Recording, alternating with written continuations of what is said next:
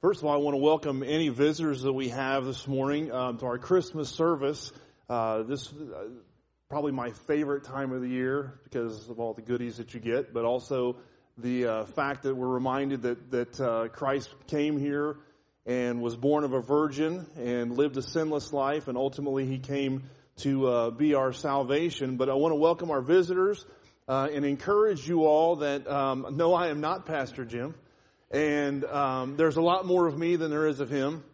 But want to encourage you guys to come back and hear him preach. He is a great communicator of God's Word.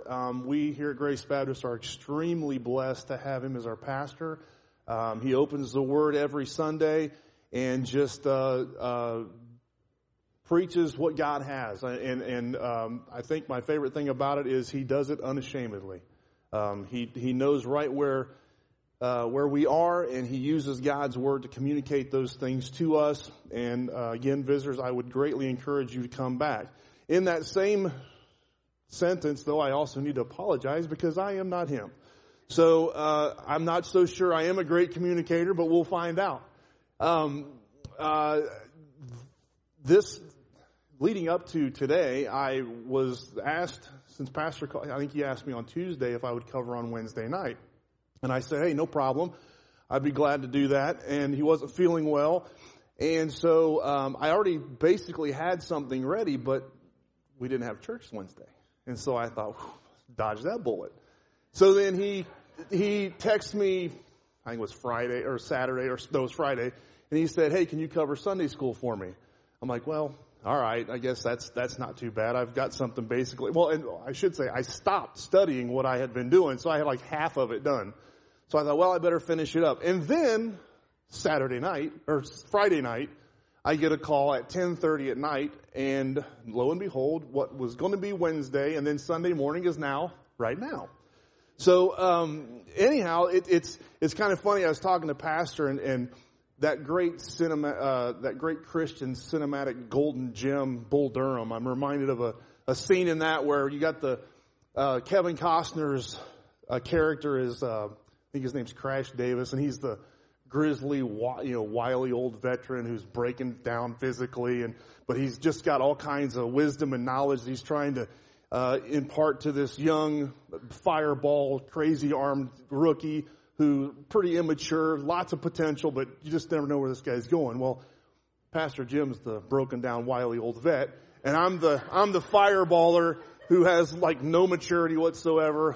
There's no telling what's going to come out of my mouth, but lots of potential. And the one thing that I can remember, Crash telling Nuke, he said when Nuke got the call to go to the majors, I got called to the show now, of course. He said, "Don't screw it up, kid." And so I have Pastor Jim in the back of my mind going, "Don't screw it up, kid." So I'm going to do the best I can. And actually, when he said something, I was asked if I would do the message on Sunday morning. I was thinking, hey, I got two good reasons to do this. I'm thinking, hey, I can do this. Every time we have a guest speaker, he gets two things. He gets a love offering and he gets a lunch. So I was getting kind of nervous. Early on, I'm sitting there, I was like, there's nobody here. And there's like, where is there? My love offering is going to be awful. So now that I see all you guys here, this is going to be a good Christmas. So we'll pass those around, the plates back around toward the end. We'll see how it goes. So, but all jokes aside, because I think honestly I spent more time trying to come up with stupid things to say to begin with than I actually did the message. But hopefully it comes across well. But it really is an honor to be asked to speak to you guys today. Everybody joking this morning. First of all, that I'm wearing a tie, which I might as well have a noose around my neck. And then, they were joking about that. It must be a special occasion. Funny. And then it was all the jokes. Once everybody found out that I was the one speaking, then 15 people came up and then started calling me Pastor Wade. I'm like, could you imagine that, church? If I was the pastor, there'd be like 7 people. But anyhow, that wouldn't be my family. So, but I really am honored that I was asked to do this. It really is a privilege. And I mean, again, all jokes aside, there is, even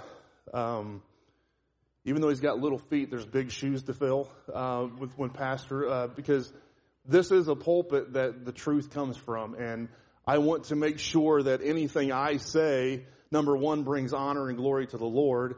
Number two, is something that can be useful for you guys. But three, that it shows respect for my pastor, because I cut on him a lot and I joke with him a lot. But man, he is a great man of God. He's a great friend, and I want to make sure that he knows how much I respect him. So let's go ahead and let's have a word of prayer, and we'll dive in.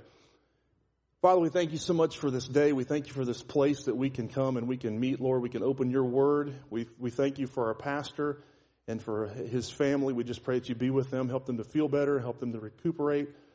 Lord, I just ask that you be with me, give me clarity of thought, give me focus as I open your word, Lord. And I just thank you so much for the opportunity, but I also thank you for these people that are here. Give us a good day this morning, and bless the things that are said, and again, to bring honor and glory to you. In Jesus' name, amen. Now, I noticed when I was taking my stuff out of my folder, some of you guys were like, wow, that's a lot of notes. We're going to be here forever. Actually, it's not. I had to use gigantic font because I can't hardly see.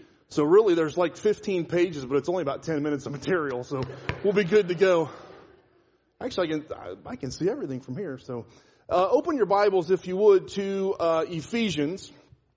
We're gonna be bouncing all over the place. The title of my message, and actually to take a step back real quick, when Pastor asked me to do Wednesday, I was at school, at work, and at the middle school, if you guys didn't know, we had such a high amount of people getting quarantined that they closed Sydney Middle School this week. We still had to report to work, but we didn't have any kids. So we were doing some things, and so he asked me, I said, well, this is a great time to actually get started looking at something, but I didn't have my Bible at school, but I had my phone, but then I realized, I have one of my old Bibles in my desk drawer. And so I got it out and I started flipping through some things, trying to figure, what did I cover something that I've done in Sunday school with Epic or this and that. And so knowing that it was Christmas, but you can almost tie anything to Christmas, and obviously in God's Word. But I actually looked at the very back of my book, or my Bible, and I had sermon notes from a sermon that Pastor Jim preached. Now, what's good is I know, looking around, I don't think any of you were here then, but it was from February 11th, 1997. So I can plagiarize the whole thing, and none of you will even know it. Because, like I said, most of you weren't here, and those of you that were, you can't remember that long ago anyhow. So, but I was looking through it, and I thought, man, this is really almost perfect for what I was, one, the length of it, but also the subject matter. The only problem is I didn't have hardly any scripture references that I had. I must have been I'm paying enough attention to write some things down, just not enough to keep up with the references. So I used that as kind of the framework of this message, but I had to go back through and find a bunch of scripture references to go with it. So I told Pastor that, hey man, I pulled this way out of the archives, and so we were kind of laughing. I said, yeah, and I checked through to make sure, because I think he even said it was one of the very first ones he would have preached. So I told him I went back and checked to make sure he hadn't said anything wrong. So we're good to go. But the title of this is, Why is Salvation So Good? And what an awesome and important truth for us as believers. And at this time of year, Christmas time, it's a great reminder also for us the importance of salvation. And again, not just, if we could quickly say, thank God for Christ coming and being born of a virgin, living a sinless life, dying on the cross, rising again from the dead, proving he's God. Amen. Let's go home. That's a great, salvation is great because we get to go to heaven. But not only that, but there's some particular elements about it that make it so much better for us. And when we look at those particular things, again, I've got 5 basic points. And I don't think anybody's going to hear anything this morning that you've never heard before. But it's a great reminder for us.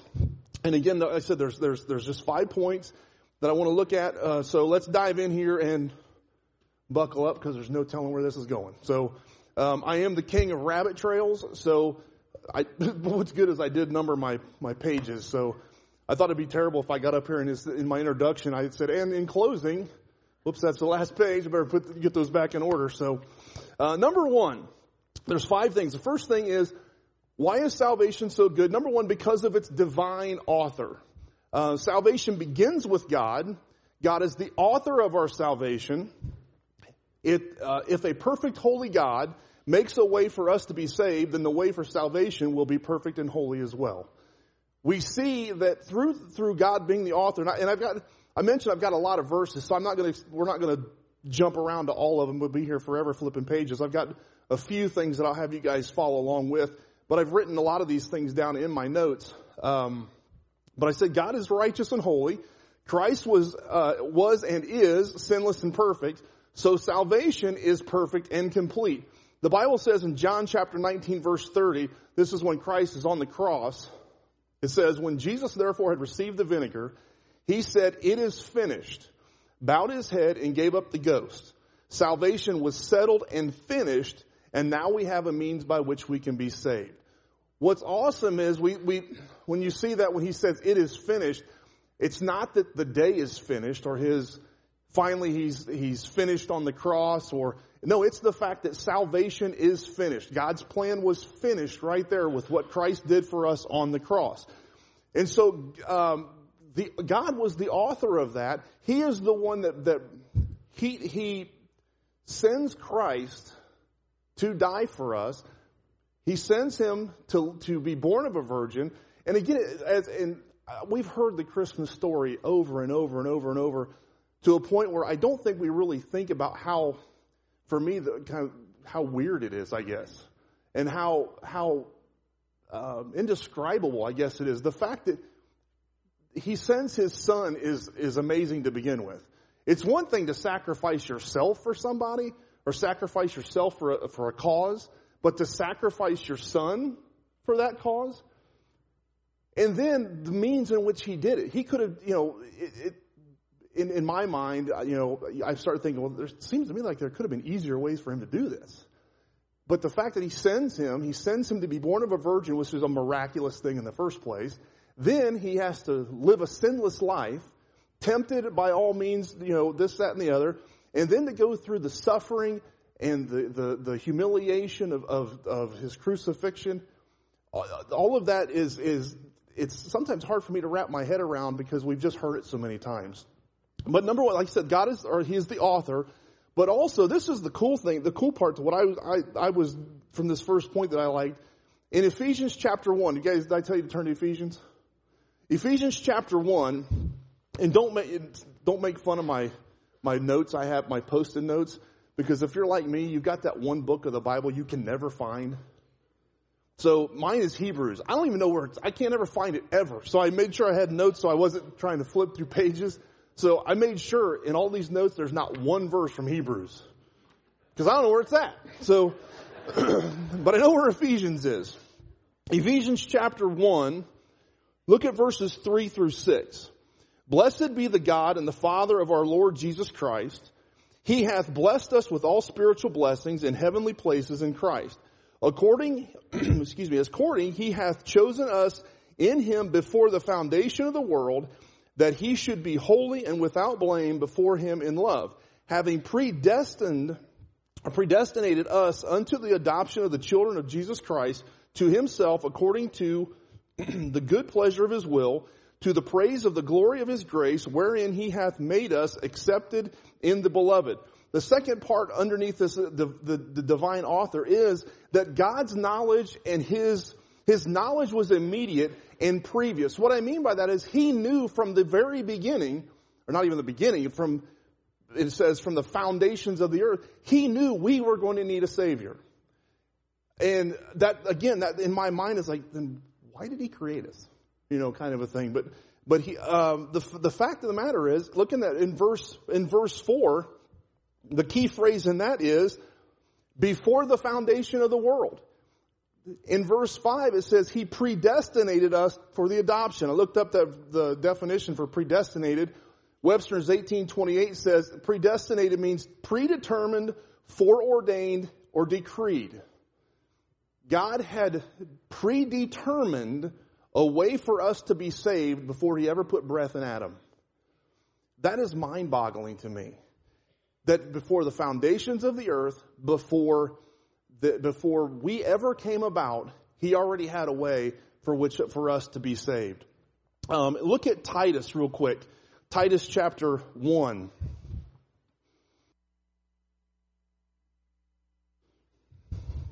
Titus chapter 1, verse 1 through 3.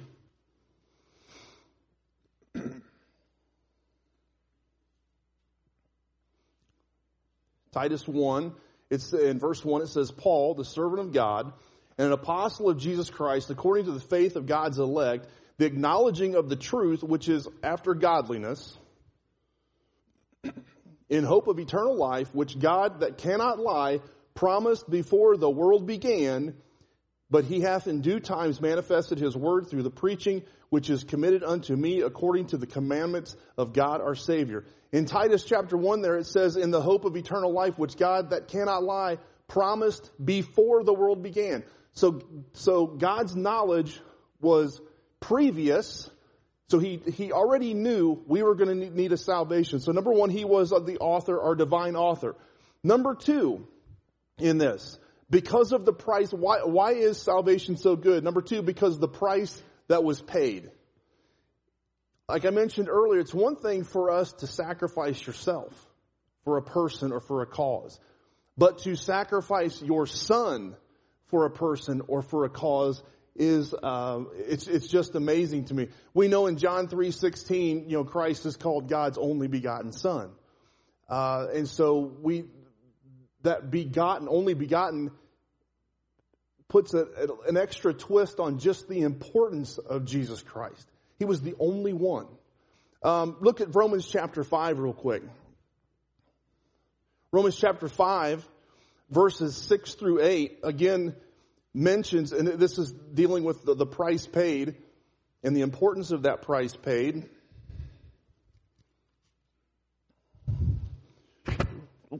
Romans chapter 5. I would need a much taller pulpit. Maybe I can just get down here where he's at. And then we can... Because I'm looking down so much, that's why I think I'm breathing into my microphone. Romans chapter 5, verses 6 through 8. Again, pretty familiar familiar verse for a lot of us. It says in verse 6, it says, for when we were yet without strength, in due time Christ died for the ungodly. It says, for scarcely for a righteous man will one die, yet peradventure for a good man some would even dare to die. But God commendeth, in other words, proved his love toward us, that while we were yet sinners, Christ died for us. So there is the point, excuse me, that we're saying is the price paid was not just, it wasn't a fee, it wasn't a fine, it wasn't, I used to teach history. And, all of the fun stuff where you're talking about the human sacrifice and things like that. It wasn't just any old human sacrifice. This was the Son of God. This was Jesus Christ who left heaven and came down here to save us. Verse 6, it says, for when we were yet without strength, in due time Christ died. In verse 7, it says, for scarcely for a righteous man will one die, yet peradventure for a good man some even dare to die. So it's the verse is saying, maybe someone may die for one good guy, or maybe several will die for a good man. And the point being here is that Christ died for everyone. And so we have in verse 8 it says, but God commendeth or showed his love toward us, that while we were yet sinners, Christ died. So here we hear it's Christ died. Christ died. In Romans 14:9. It says, for to this end Christ both died and rose and revived, yet he might be Lord both of the dead and living. Again, it's the price paid. It was Christ that was the price that was paid. In 1 Corinthians 15:3, for I delivered unto you first of all that which I also received, how that Christ died for our sins according to the Scriptures.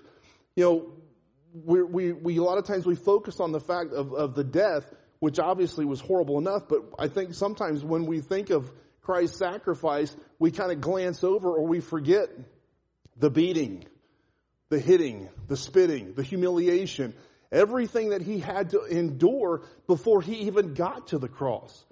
And then the horrible thought of being nailed, having nails driven into your hands, into your feet, to get to the point of where he actually says, it is finished. So the fact is we have the divine author, the divine author, the price paid, and then number 3, because of its universality. No, it's a big word. I didn't come up with that one. That just means everybody. Salvation is for everyone because everyone needs it. We don't see anywhere in Scripture when it talks about, like, and I'll just kind of give you actually turn to 1 Timothy. We'll read this one together. 1 Timothy chapter 2.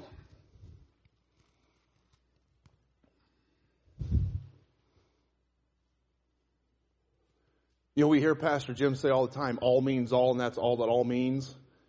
It's the same thing here with salvation. We all need it. Salvation was not just, Christ didn't make a way for some of us to be saved, or a handful of people to be saved, or only that group of people to be saved. It is for all of us. In 1 Timothy chapter 2, verses 1 through 6, it says, I exhort, therefore, that first of all, supplications, prayers, intercessions, and giving of thanks he made for all men, for kings and for all that are in authority, that we may lead a quiet and peaceable life in all godliness and honesty. For this is good and acceptable in the sight of God our Savior. Look at verse 4 now. It says, who will have all men to be saved and come unto the knowledge of the truth? For there is one God and one mediator between God and man, the man Christ Jesus. And then look here at verse 6. Who gave himself, that ties back into the price paid, that was Christ. He's the one who gave himself, look at the next part, to be a ransom for all, to be testified in due time.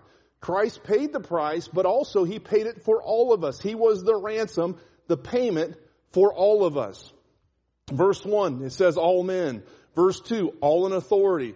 Verse 4, have all men to be saved. Verse 6, ransom for all. So we hear this over and over and over. And just like, again, we hear this too, and I'll probably mention it later on in my notes here. Again, Pastor Jim always mentions too, what's repetition? It's God's volume control, right? So he's emphasizing this point of all. We all need to be saved. And he died for all of us. Romans 3:10 says, as it is written, there is none righteous, no, not one. So we have those words that incorporate all of us, such as all or none, meaning that there's everyone. Romans 3:23, a very familiar verse to all of us. For all have sinned and come short of the glory of God. There's that all again.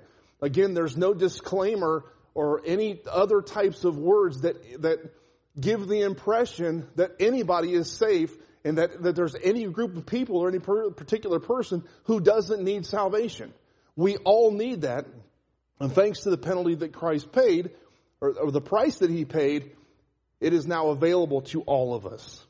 And this is, I think of the 5 points, this is the one that I spent the most time, but also that makes me feel the best, I guess, if you want to say.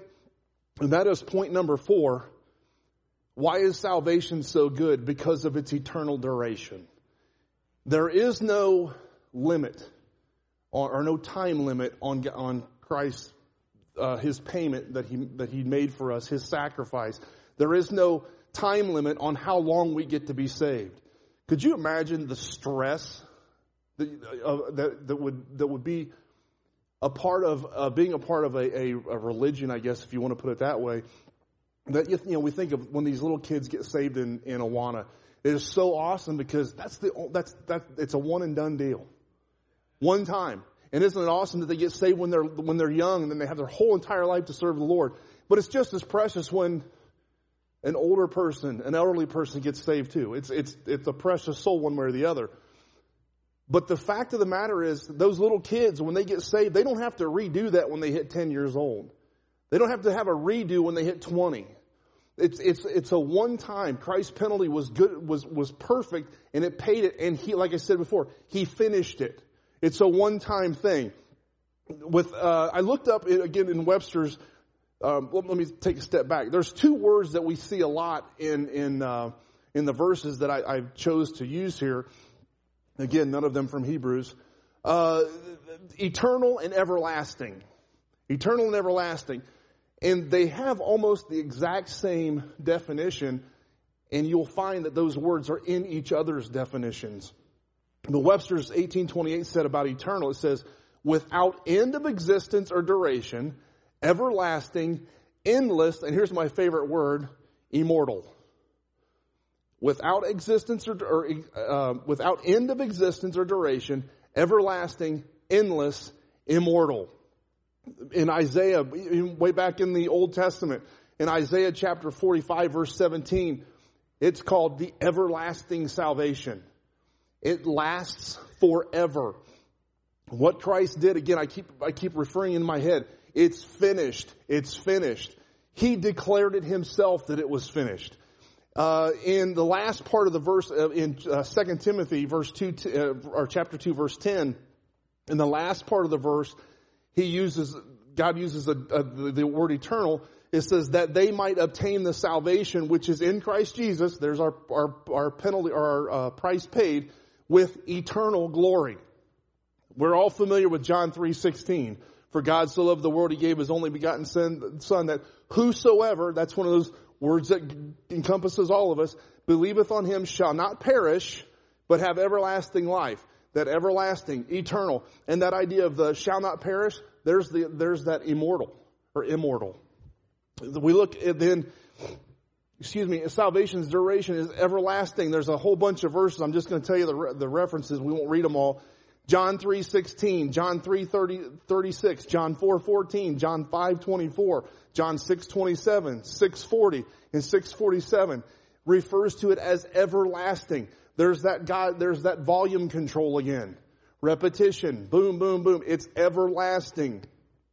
I am extremely confident that God was trying to make a point. That salvation is everlasting.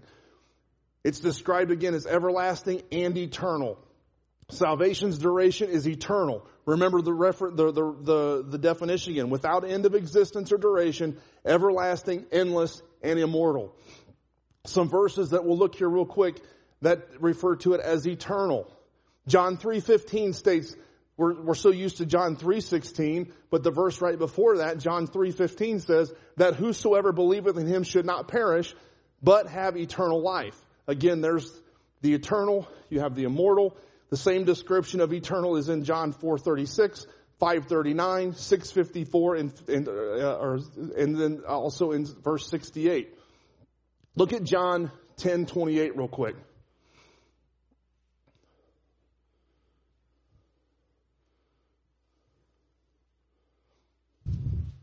I got to be careful because some of my pages are if I turn my pages too quick, I'll end up losing 2 or 3 chapters at a time here. I think Stace and I have been talking about getting our Bibles rebound for the last 10 years, and we've never done it yet. Guess we will once we lose like all of maybe Hebrews. So, John 10:28. John chapter 10, verse 28. Let me find it here. Again, a great verse for eternal security, which obviously that goes right along with everlasting and eternal, a verse that we're familiar with. Verse 28 says, and I give unto them eternal life, and they shall never perish. Immortal. Everlasting. Neither shall any man pluck them out of my hand. No man can pluck them out of my hand. It's just that extra confidence. Not only am I going to give you eternal life, but you're right here. You're in God's hand, and nobody's going to pry that hand open. Nobody's going to take you away from God and remove that salvation for you. I have this. I meant to say earlier on that, not only did I make the reference of Bull Durham, but when I was talking to Ty down here, we're thinking, man, pastor's got to hurry up and get better. I mean, we're running out of people to fill in for him. I told him, I said, man, the bullpen is getting worked. And I thought, I'm that guy in the bullpen that every team's got, who you never want to see him come out of the bullpen, but when he does, you just hope he throws strikes, And so I'm sitting there thinking, man, just throw some strikes. Just throw some strikes. Because like I said, he's just chewing up, and they're either down by 15 or 16 when he comes in, or when they're up by a lot, because you just want him to throw strikes. So another reference to baseball, there is no asterisk by any of these verses. What I mean by that is there is no unwritten or written condition that voids salvation's duration. What I mean by that is, think of if I say Barry Bonds, most of the guys immediately know he hit a lot of home runs and he took a lot of steroids. He has an asterisk by his name in the record books because of his drug use. So it diminishes what he did on the field. It kind of diminishes the fact that he hit all of those home runs. We don't have an asterisk beside God's everlasting and eternal salvation. There's nothing that's going to null and void that. There's nothing that's going to diminish what Christ did for us on the cross. There's nothing that's going to make that less than what it is. It's eternal and it's everlasting. We cannot void that out. The duration is eternal. And what I mean, a particular condition might be, you're saved for your entire life. You have God's everlasting salvation until you commit this particular sin, or until you commit 5 or 10 sins. There is nothing that will diminish or nullify or limit God's eternal salvation for us. And then lastly, number 5 is why is salvation so good? Because it came to us personified. I got to take a drink. Hold on here. I asked Justin, I said, is there water up there? He goes, yeah, there's 6 bottles. I'm like, man, we don't want me drinking 6 bottles of water. We'll be here forever. All right, it says salvation was personified in Jesus Christ. Number 5, because it came to us personified. Salvation is personified in Jesus Christ. It's awesome to hear when in the scriptures, in the New Testament, when the disciples or the apostles are writing things down and describing Christ and the things that he did, and speaking about Christ's his part of the Godhead and his sacrifice and all that. But sometimes it's good to actually hear what Christ says about himself. And he describes himself the best, or he describes this the best, this idea of him, that salvation is personified in him. When he was speaking to Thomas in John chapter 14, in verse 6, it says, Jesus saith unto him being Thomas, I am the way, the truth, and the life. No man cometh unto the Father but by me. He is that person of salvation. He is the personification of salvation. He is saying of himself, there's nothing else, or there's nobody else that is the way, the truth, and the life. I am, as he's speaking of himself. Look, quickly, turn to Acts chapter 4.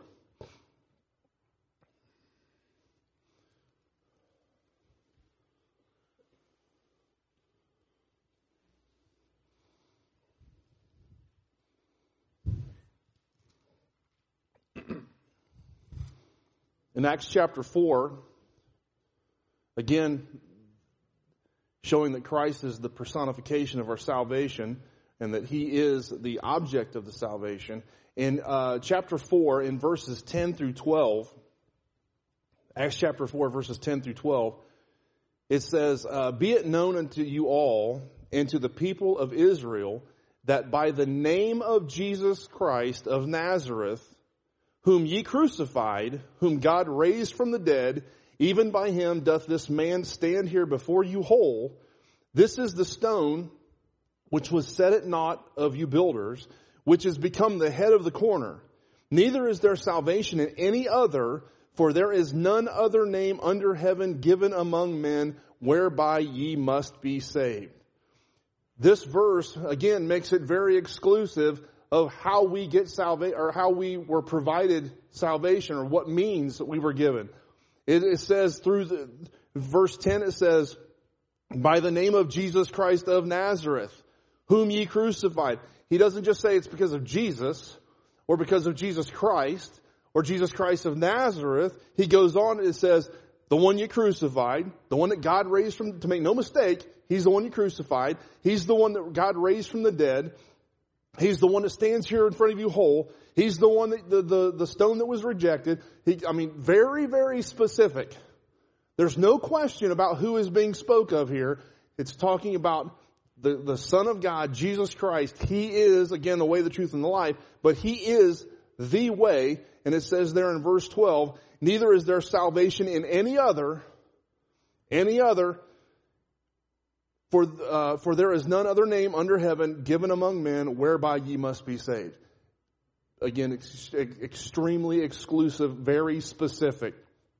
And again, Jesus speaking of Himself in John chapter 6, verses 47 through 48, I'll just read it for you. It says, verily, verily, this is Him again speaking about Himself, not someone speaking about Him. This is Christ speaking about Himself again. Verily, verily, I say unto you, he that believeth on me hath everlasting life. I am the bread of life. Unless you sin 10 times. That's not what it says. Again, there's that everlasting. So in those two verses, we have, not only do we have the duration with the everlasting, we have the personification of Christ in that verse. All of those things are in those two particular verses, that you believe on me and you'll have everlasting life.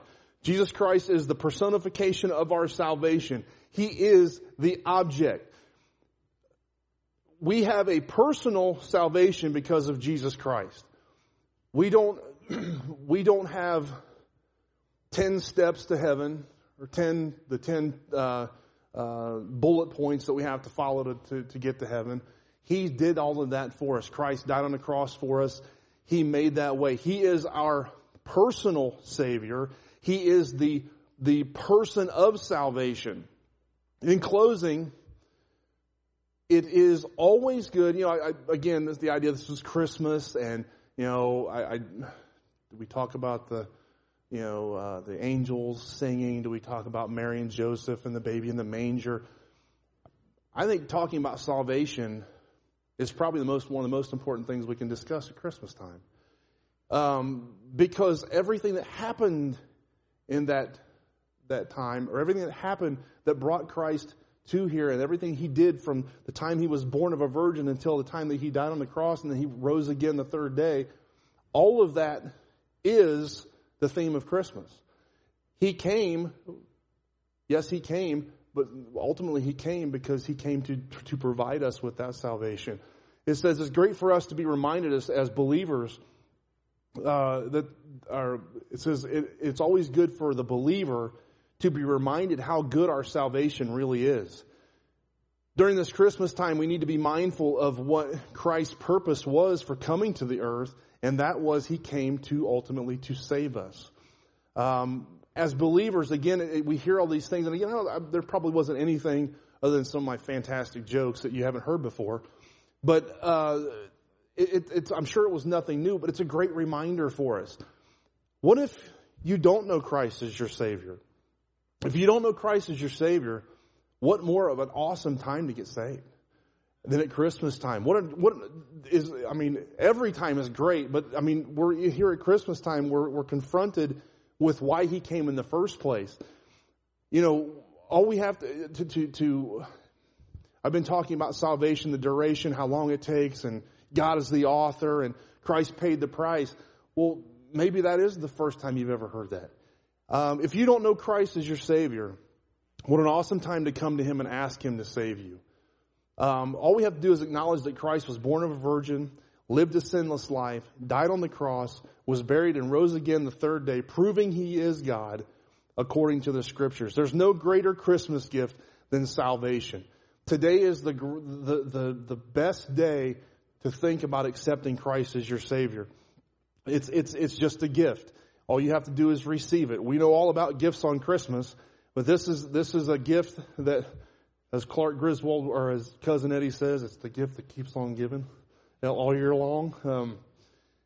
Christ died for us because God made a way for us to be saved. Christ finished that. Christ, the duration is forever. The duration is everlasting. It is eternal. We have Christ as the personification of our salvation. If you don't know Christ today as your Savior, please come and see me, see one of the deacons after the service, and we would love to show you how to be saved. Pastor says it a lot of times that what an awesome thing, especially for older people, that for them to give that gift to their kids of knowing where they're going to spend eternity, knowing that they're going to spend eternity together.